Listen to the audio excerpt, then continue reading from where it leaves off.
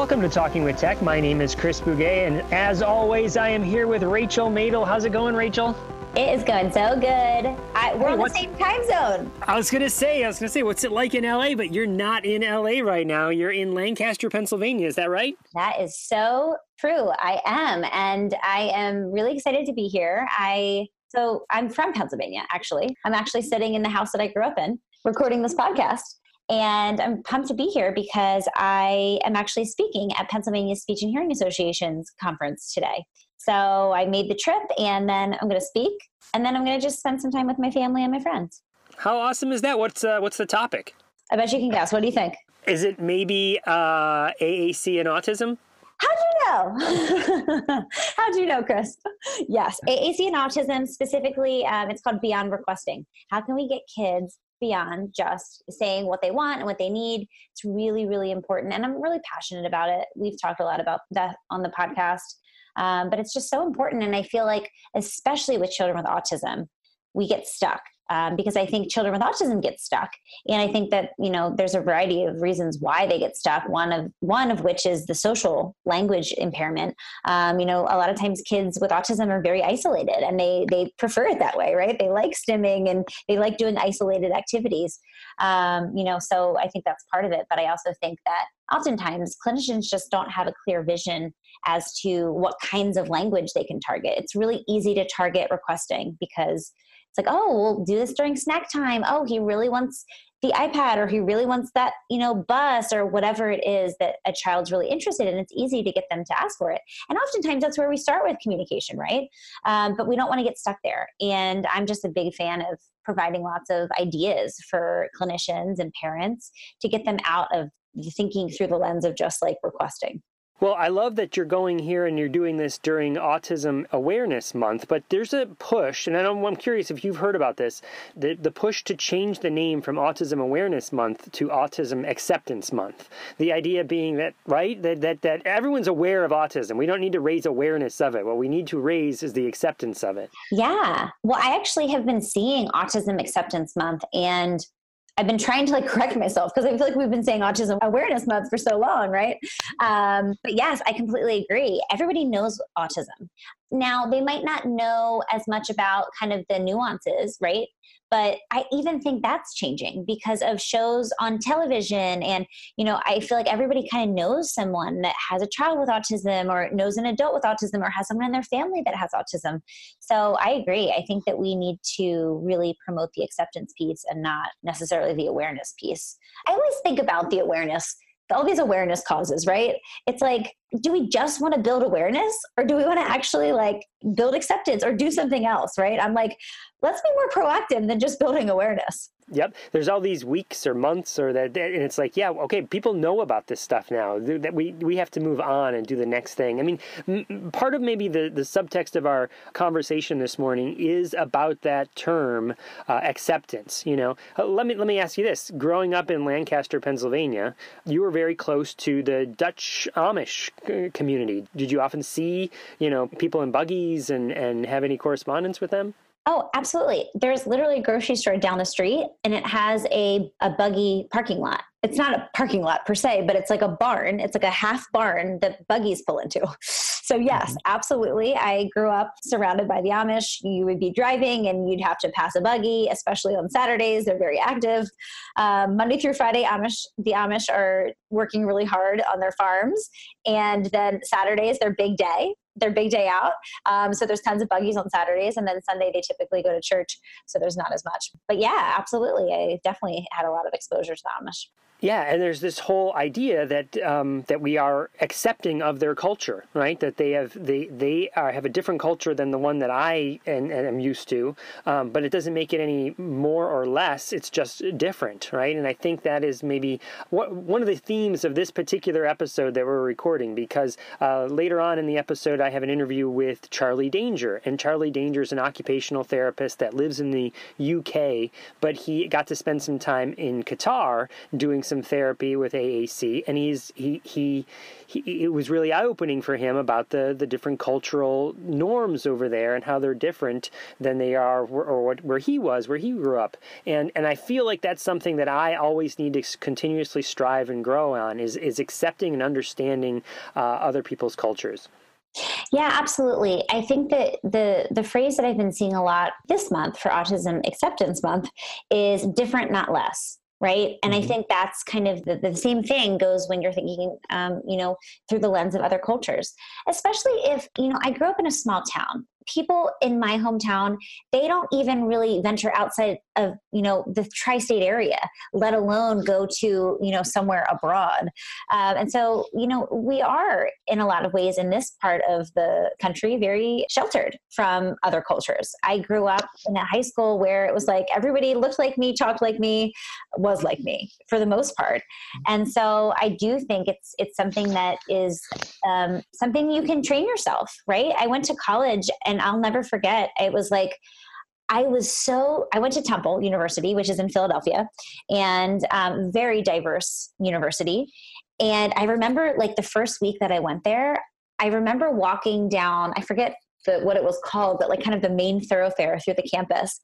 And I was just like, I feel like I was just like in shell shock almost. I was looking at all these, different races, and I was just like, oh my gosh, I don't know. I don't even know how to explain it other than I was like, wow, I was so intrigued. Like we had one family that was Jewish in my school that I know of. So I knew nothing about, Judaism and all the kind of culture that surrounds that. Right. I was like, what's a bat mitzvah? Right. And so it was a learning process for me. But I think the key is I was always open. I was always open to hearing differing perspectives and cognizant of my own shortcomings in a lot of ways, just not being exposed to that. And I think the best thing was just being really genuine and open with people. Like, I came from a small town. I don't really know, I don't know what a bat mitzvah is. And people are generally really accepting when you kind of approach it with curiosity. And so that was something that I started doing. And then, kind of thinking about like the trajectory of my life, then going and traveling abroad. And then I've been to all over the world. And now I'm just like really excited. Like I thrive on learning about other cultures. That's something that I really enjoy doing. And I'm really curious about how their people live. And so I think just going into situations where you're open, it's easy to like judge things that are foreign, right? Like, I don't know, that's not the way I do it. So like that must be wrong, or, I don't like that. And I think that especially when we're thinking through the lens of speech language pathology, we come in contact oftentimes with a lot of students from lots of different, cultural backgrounds. And we try to do a one size fits all approach. And it's just, that's not the way we need to look at it. Actually, Temple was really great where I went to grad school. I had a cultural diversity course, and we talked all about speech and language and how different cultures, they learn language actually in different ways, which I was like, what?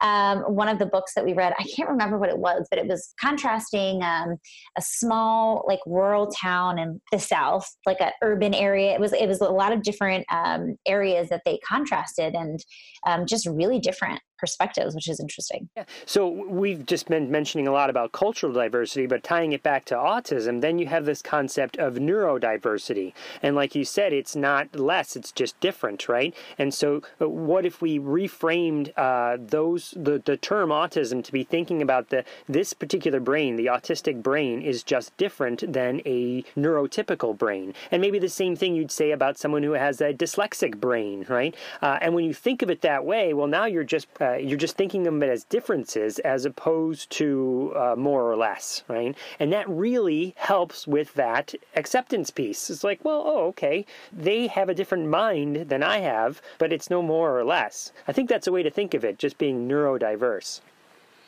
Absolutely. It's strengths-based focus, right? Let's not focus on the things that are, maybe unusual or challenging. And this is something we need to do in our practice with all of the students that we work with, is really focusing on the strengths. I mean, the whole concept of neurodiversity is, these amazing, brilliant brains, right? These, autistic brains are brilliant. And, yes, there's some challenges with socialization and sometimes language and all of these things, but the flip side of that is, children and who eventually become adults, they're very valuable to society in a lot of ways, because they have these amazing brains that I'm sure Chris, working with children with autism, they amaze me. I have so many stories to share. One I'll share just because it's funny, because I was just thinking about him yesterday. I was on a plane. I used to work with a student, and he knew every single time I went on a flight. He was really into transportation. And so he could at any given time, and this is probably a 7-year-old, he's not that old. He could tell me what date the flight was on, what airline I took, the flight number, the time it departed, and the time it arrived. For any flight that I've ever, and I tend to travel a lot. And so, part of it, it was just so funny. I would test him all the time. I'd be like, when did I go to Panama? And he'd be like, April 15th, departing from, LAX, arriving in Panama City. I mean, it was just so crazy. And so it's just that's one example of the capacity of children with autism. And so I think it's something to be celebrated. And that's why I'm really excited about this month, because it's a celebration, right? It's oftentimes, and especially I feel like parents get this. It's oh my gosh, you have a child with autism. I'm so sorry. And so I really think we need to start reframing that. And I do understand there's challenges when you have a child with autism. So I'm not trying to say that there isn't, but I think that like anything else, let's focus on the positive. And we can say that across everything, right? It's always better to try to shift your brain to go to the positive and really focus on the strengths.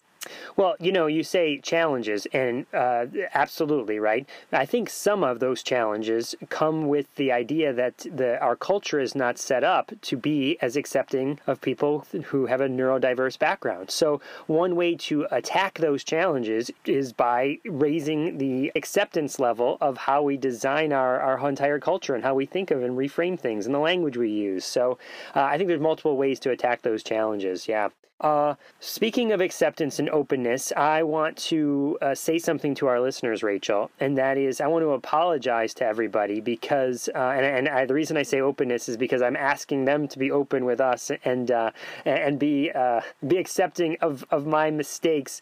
No one is more frustrated than me about my recording and my issues with my computer over the last couple episodes. My audio keeps cutting out, and our audio team, Luke and Michaela, do a fantastic job stitching it back together, and we don't even know what's happening because I just think it's all working, and then when we find out it has all these dropouts. I just want to thank Michaela and Rachel. I want to thank our audience for persevering, and please know that we are working on it. I am working on it to try and have redundant systems here so that we can make sure that the audio is as good as it can be.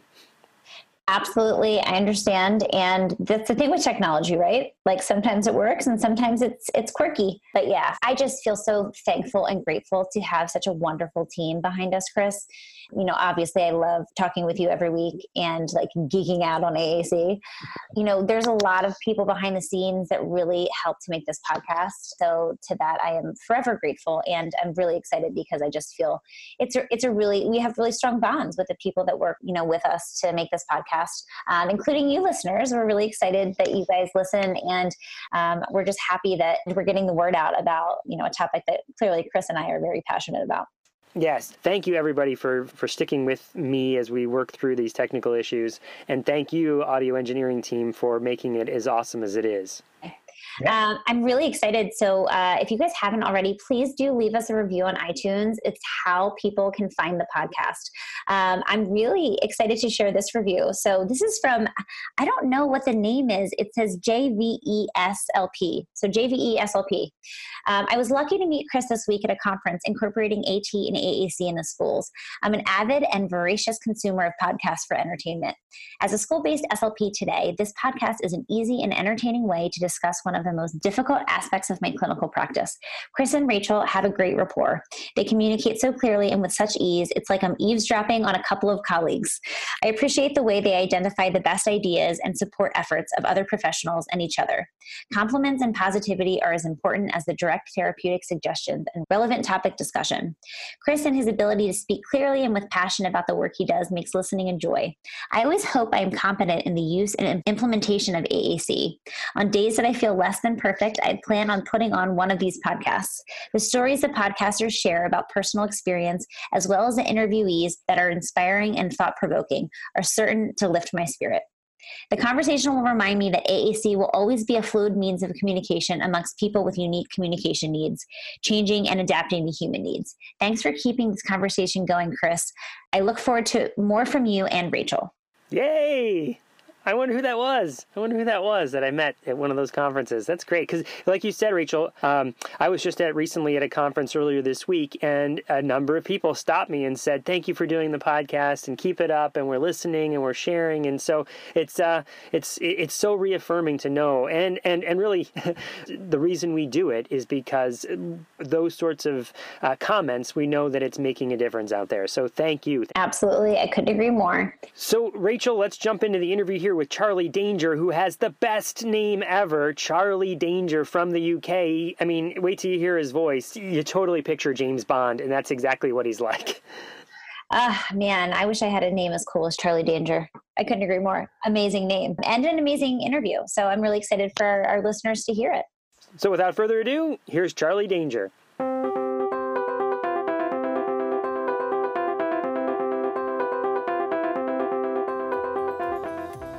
Do you have an idea for a product or book? Or are you ready to go beyond in-service presentations? Well, how do you get started? And what if you don't have any business experience at all? Well, I have some great news for you. I'm Mei-Ling Chan, and I'm getting the nitty-gritty stories from parents, teachers, therapists, advocates, and people with disabilities who have created successful businesses, and they're sharing their intimate stories with you. Listen to us on the Exceptional Leaders Podcast and fast-track creating and building and sharing your idea with the world so that you can help more people.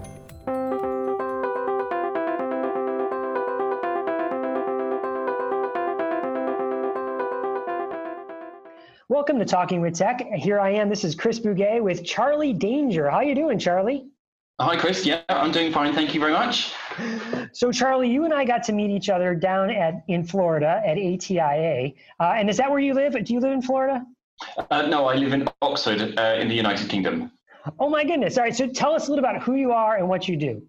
Okay, so I'm a senior AAC consultant at the ACE Centre in just outside Oxford in the United Kingdom. Do you want to know a little bit about the ACE Centre? Yeah, please. Let us know what that is. Okay, so we're a national charity. We've got quite a broad remit in assistive technology and AAC. The ACE Centre in the south part is quite long established, and our patron was Stephen Hawking some years ago. We are national now. We've got another northern office, and although we do assistive technology assessments in schools with children, our main work at the moment is AAC assessments for all ages. So for adults with acquired disabilities like motor neuron disease, people who have had road traffic collisions. We also work with children with cerebral palsy, and basically the whole range of anybody who has difficulties with speech. Now, I'm an occupational therapist, so people assume my role is to excel at access, switches, eye gaze, getting things in the right position. But actually, we're really transdisciplinary, and there are a lot of speech and language therapists I work with who pretty much know as much about access as I do. So as a team, we always go out in groups, and we get a lot done here, yeah. Charlie, you mentioned assessment, but do you also help with the implementation process? Yes, so what we normally do is we support local teams. So most of our work for AAC is funded through the National Health Service, and we're we're 2 of 15 specialised hubs in the UK. And so if people have got a speech difficulty, they'll go and see their local speech and language therapy service. If they've got a very complex speech difficulty, so they also have a physical disability or something similar, then the local service will refer them over to us. So we see what's the top 10 complex cases.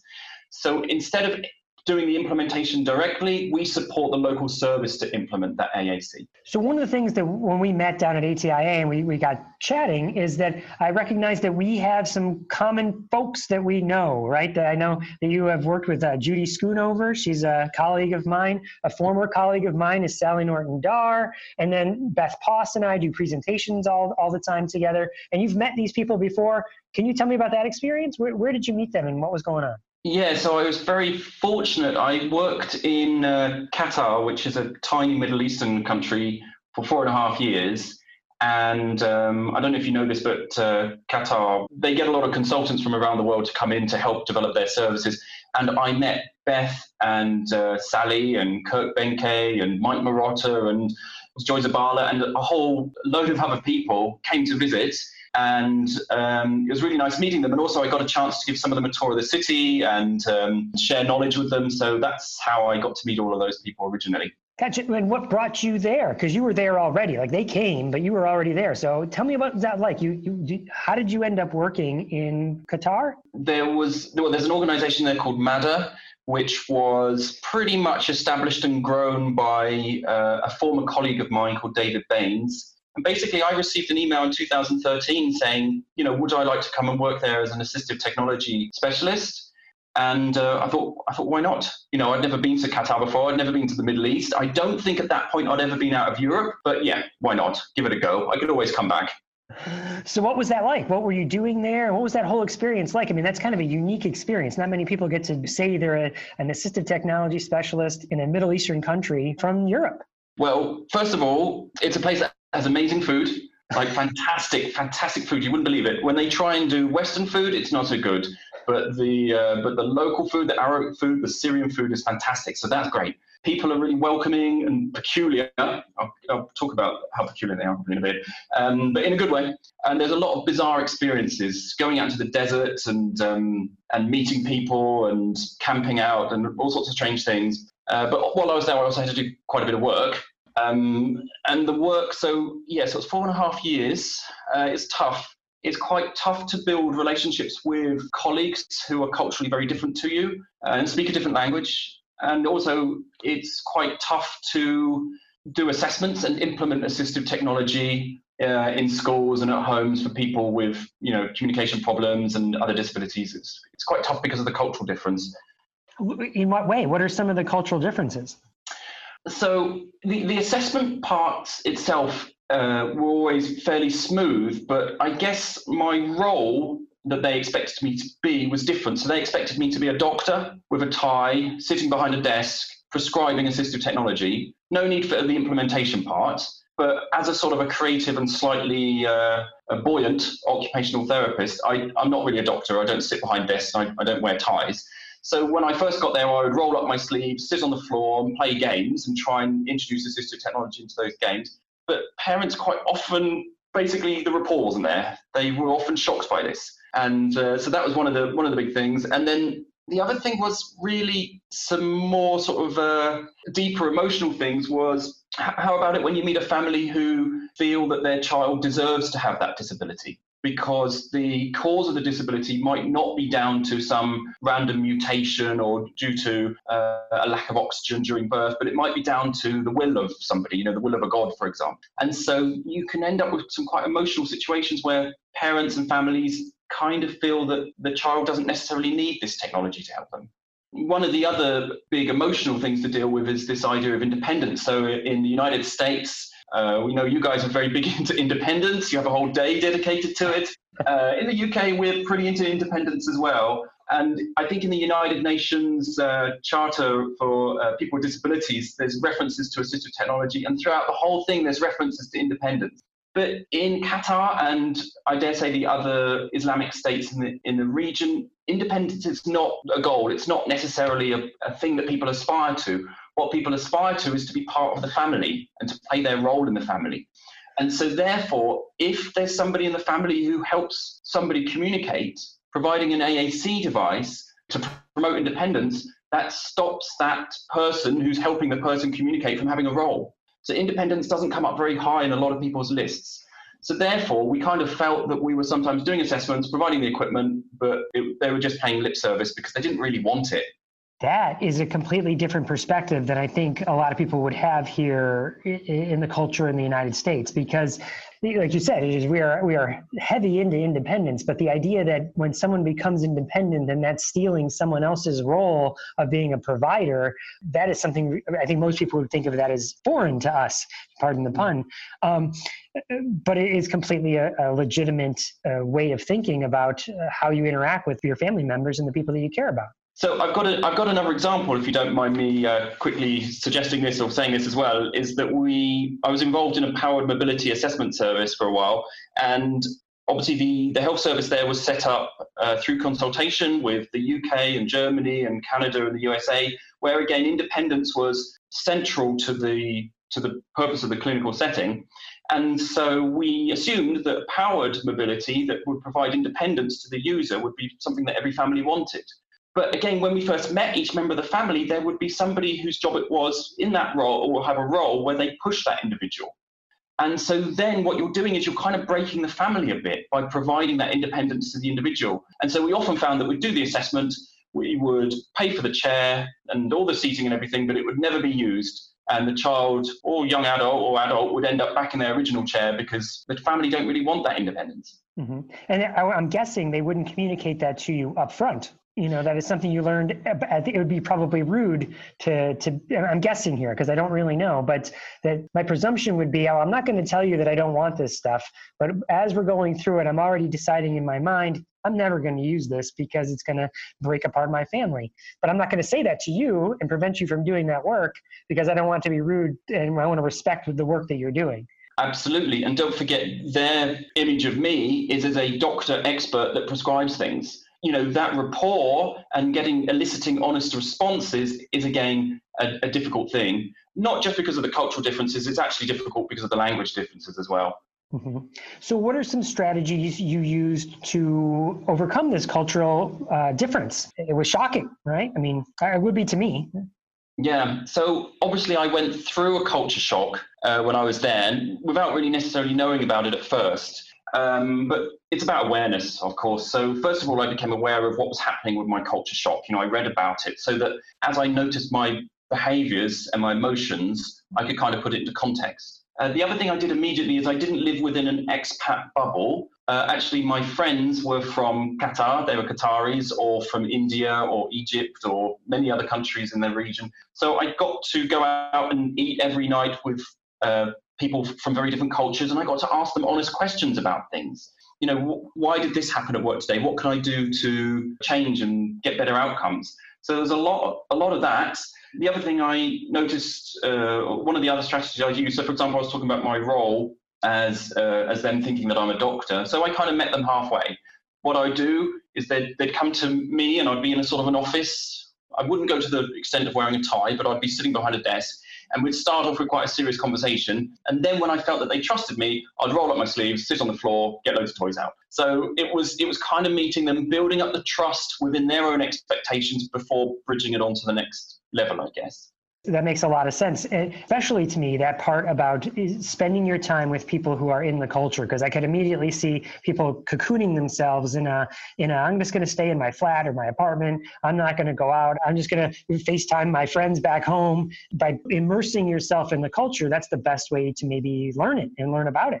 It was definitely the best thing I did. So, I mean, I met a lot of British expats, especially there's a lot of British people out there who really just had friendships and relationships with other British people. And when I spoke to them about all the bizarre experience that I'd had in the desert and in the souks and going to the houses of the local population, they sort of looked at me a bit puzzled. Why would you want to do that? But for me, it was like going to a festival where you never knew what was around the next corner. It was a fantastic experience. So not only did it help me adapt to the culture and provide hopefully a better service, but it also was a lot of fun. Yeah, I love what you just said there, how much fun it was, because you'll have those memories forever, right? I mean, how many, like I said, how many people actually get to have that kind of experience, and why shy away from it? Lean into it. Yeah, I just love that. Plus, like you said, it helped you do your job to be a more effective provider, because then what are you doing? What are you actually working towards if you're not actually trying to help the family? So let me ask, in a situation where someone thinks of a communication device as stealing someone else's role as a provider, how do you implement a communication device in a way that you're helping someone learn language and helping them better communicate, but also not having them feel like it's stealing someone's role?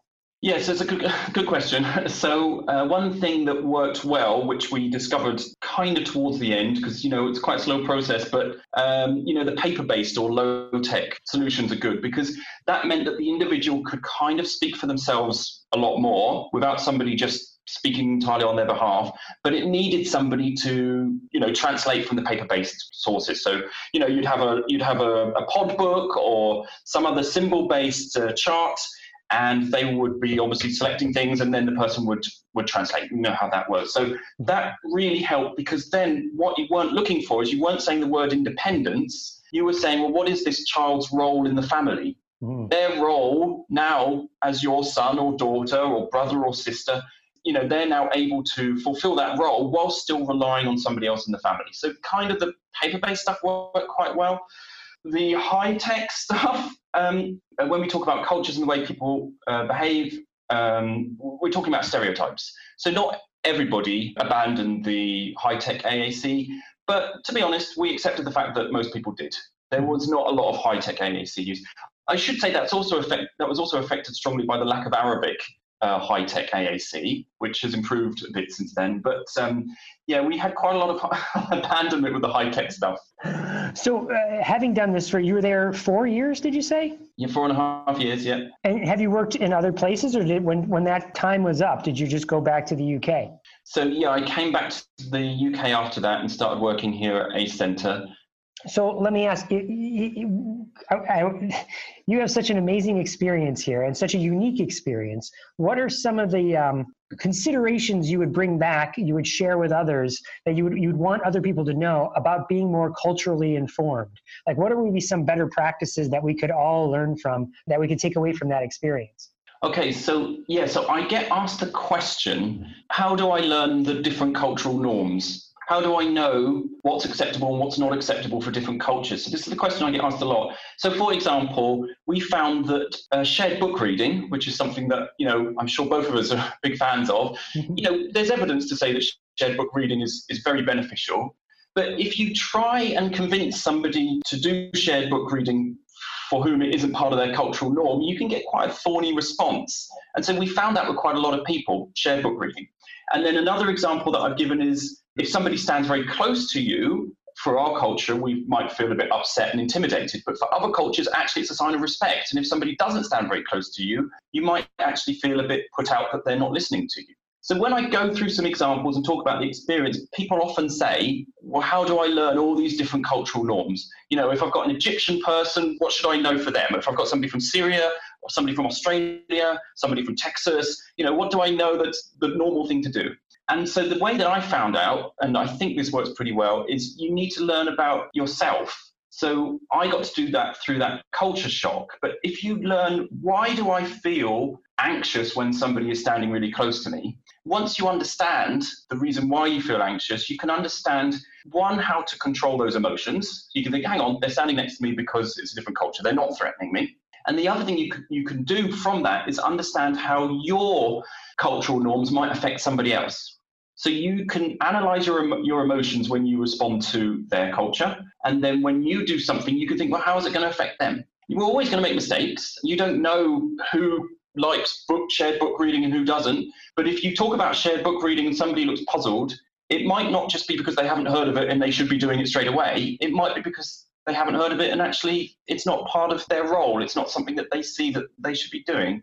So it's about being open-minded and thinking about the emotion and the different cultural levels. There was a book that Beth Poss and I presented on this topic at ATIA, and there was a book by Zaretta Hammond about cultural responsiveness. And one of the great things about that book is it has a tree in it.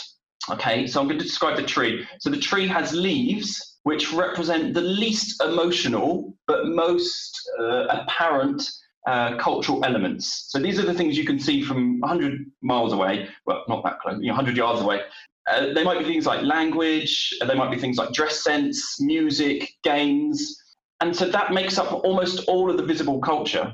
And that stuff's pretty easy to replicate. We can use symbols like the Global Symbols Project. We can use symbols of people wearing different dress instead of the symbols from that we have of people wearing other dress. We can use symbols of people wearing different dress. We can take symbols of two boys playing together instead of a boy and girl playing together, because, again, you wouldn't get symbols of boys and girls playing together in some cultures. So all of those leaf type things, which is what we call a shallow culture, we can adapt pretty easily. And that does make things much easier. But the emotional side of that's not too high. Once you get to the trunk of the tree, those sorts of things are like how honest professionals are with each other, aspects of fairness in society. And they're things that it's much harder to adapt to. So those are things where you have to accept that people are different. You have to listen to them, you have to respect, and you just have to keep within your remit of your work and give them an option and see what they'll take. And at the bottom, the roots of the tree, where the real emotion is, that's where things like independence is. And that's where, why does my child have a disability? Is it because of a medical condition, or is it because of the will of God? Those are the things which can cause huge emotional disparity in assessments and when you're trying to implement. But those things, again, you have to accommodate and take in your stride as you're working with people from all sorts of different cultures. Well, you said the words open mind. So having an idea that and that your culture isn't better, and having respect for the other cultures, I would imagine respecting those roots and understanding that they exist, and that you're, just because you were raised a certain way doesn't mean that that's the right way, or that because you're living in a certain culture that's the right way. Does that sound like an aspect of it? Yeah, absolutely. It's very easy to go over to the Middle East from Western Europe and have a look at a calendar and think, well, it seems to be like they're 60 years behind in healthcare, let's say. But they're not 60 years behind or 30 years behind. It's just a different path. It's a different route. And people live very happy lives. And, who are we to say that we are the advanced people and that they are behind? Actually, they're very advanced in a lot of their healthcare. Yeah, so it's just understanding those differences. And, Chris, it's not easy. It certainly isn't easy at all. And even on my last day, I could have done an assessment with somebody and still been a bit shocked and a bit emotionally disturbed by the situation that was happening or by what people said. But I learned to understand it, and I was mindful of it, and, I could sort of begin to take it in my stride. Mm-hmm. I think so. A spin on this might be that people listening to this podcast might be thinking, well, okay, but Chris and Charlie, I'm not going to the Middle East. I'm not going to be practicing over there, and I'm not going to a different country to practice. I'm working in Arkansas. I'm working in Virginia. I'm working in, I don't know, someplace that does not have, I'm working in my country that I grew up in, But I feel like we're moving towards a more global community, and that there is very likely that within my lifetime that many of the speech therapists that are currently working, occupational therapists, people working in healthcare, will be experiencing people who have come from different countries and that have different cultural backgrounds. So this idea of cultural awareness and respect for different cultures is something that I think needs to become more prevalent and more in the forefront of people's minds. What are your thoughts? Yeah, we need to be ready. I mean, it's a bit like the old adage about ramps and wheelchairs in schools. Schools are often saying things like, well, we don't need a ramp outside because we don't have any students who use wheelchairs. But of course, you won't have any students who use wheelchairs unless you put a ramp outside. So it's kind of the same thing. Unless we are ready for people who come from all sorts of different cultural backgrounds, or even those people who don't come from different cultural backgrounds, it's good to be open-minded and aware about emotions, because people surprise us all the time. It's also within our own culture, there's differences, as we are all used to when we're working with older adults and with younger people, especially working in assistive technology. We accommodate the differences that a typical older adult with less experience of technology might have compared to somebody in their 20s, for example. We do accommodate that. We don't assume all the time that there is going to be that difference, but we look out for it. We're ready for that. But I do think, certainly, I'm not too sure about the demographics of the United States, but certainly in Europe and the UK, we have, we're very fortunate to have a mix of people from all over the world here. And so the next assessment you go to could be somebody who maybe has a very different cultural expectation to yourself and to what you're there to do. So, I'm always ready to sit behind a desk if it's required to, pretend I'm a doctor for 5 minutes before I get all occupational therapy again. That's fantastic. All right, Charlie, a question I like to ask all the people that I get to interview is, what's driving your learning right now? What are you curious about? What you work in AAC, what's floating your boat right now? Oh, do you know what? So at ATIA, I think the last person I saw was Karen Kangas. So she did a presentation on not 90, 90, 90, the position, 90 degrees, 90 degrees, 90 degrees. And I thought I'd go in and because... Wait a second, Charlie. So a lot of people that listen to this are speech therapists, and they won't know what you mean by 90, 90, 90, and they might not know who Carol Kangas is. Can you give us a little bit of her occupational therapy background and what 90, 90, 90 means? Okay, so she is she an occupational therapist or a physiotherapist? Well, we have to look that up, but I thought she was an She could be an so she so basically she knows a lot about seating and also switch access and loads of other things. I've never met her before, but she did a presentation on not just 90, 90, 90. So the idea is when you're sitting on a seat, if you have your back right upright and your feet just below your knees, there's a 90-degree angle between in your knees, there's a 90-degree angle in your hips, you've got your head up, so that's the 90, 90, 90 angle. And I think there's some idea that that's how children with cerebral palsy and other movement disorders should be seated. And if you get them in that position, then that's brilliant. And if you can't, then you should kind of strap them down into that position or buy a really expensive wheelchair. So that's kind of the idea. But it's an old idea, and all the occupational therapists, physiotherapists, and other people working in the field know that there's a lot of the 90-90 thing doesn't really work. So I was expecting to just kind of go through that again, but actually she didn't. She didn't have any slides, which was baffling. Maybe she had two, but she stood in front of everybody. And she said, everything you know about seating, you take for granted, in a nice way. It was sort of nice. Everything you know about seating, you take for granted. And you've got to, push way beyond the boundaries of what you're thinking of as the expectations and the norms for seating. And then she went through some case studies where we saw these children who were, not very well positioned, but instead of sort of strapping them down more, she kind of let them go. She had them perching on the edges of chairs, and they were functional and they were chatting. She had all of these ideas about the importance of movement for concentration and communication. She was talking about how the seating affects the vestibular system and the tactile system. It was fantastically interesting.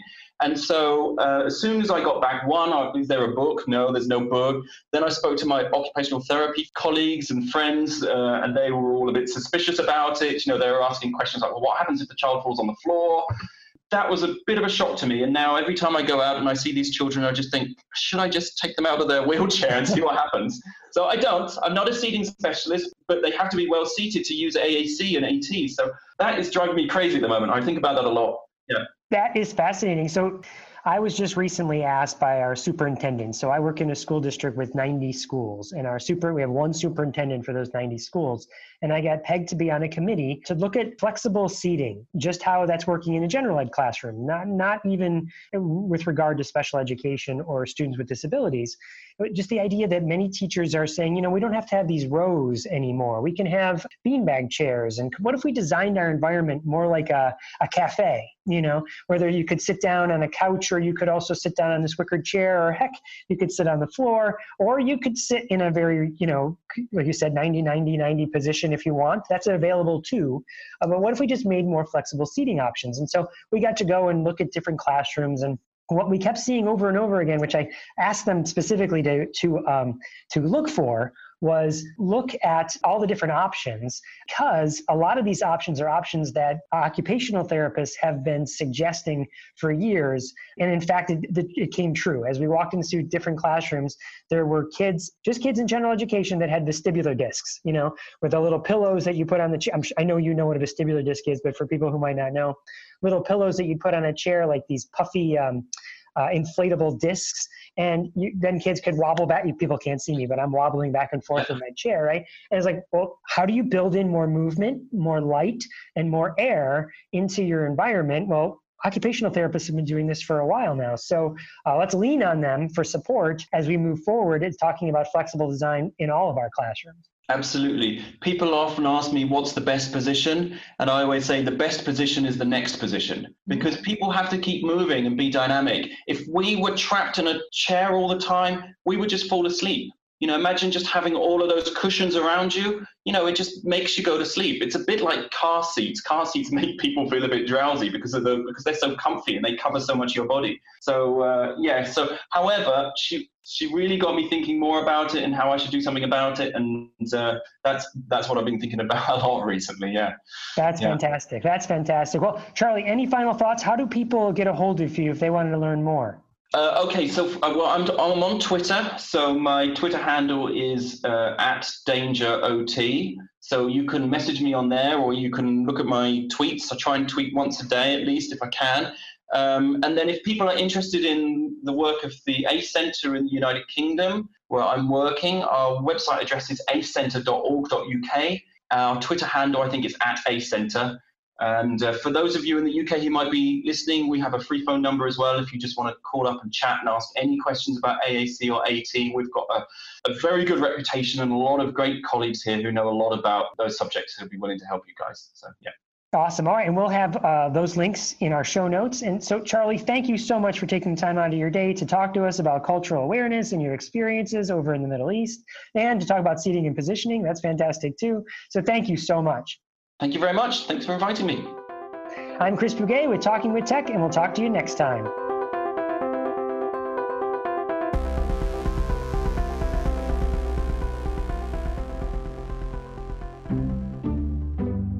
You're listening to the Exceptional Podcast Network.